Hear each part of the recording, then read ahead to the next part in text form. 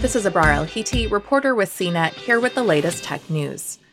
Elon Musk already has one official biography, Ashley Vance's 2015 Elon Musk, How the Billionaire CEO of SpaceX and Tesla is Shaping Our Future. The entrepreneur has done much since then and says a second biography is coming. This time it's being penned by Walter Isaacson.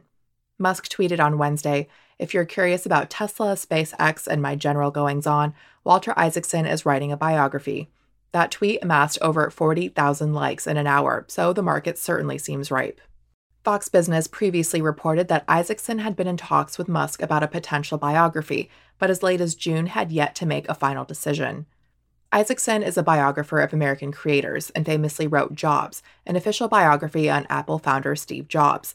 That book, released in 2011, just 19 days after Jobs' death, would go on to be the basis for the 2015 film Steve Jobs, the Michael Fassbender one, not the Ashton Kutcher one. Isaacson has previously written biographies on Albert Einstein, Benjamin Franklin, and most recently on Jennifer Doudna, who pioneered CRISPR gene editing. The 2015 biography, written by Vance, for which Musk gave several interviews, documented his life to 2014.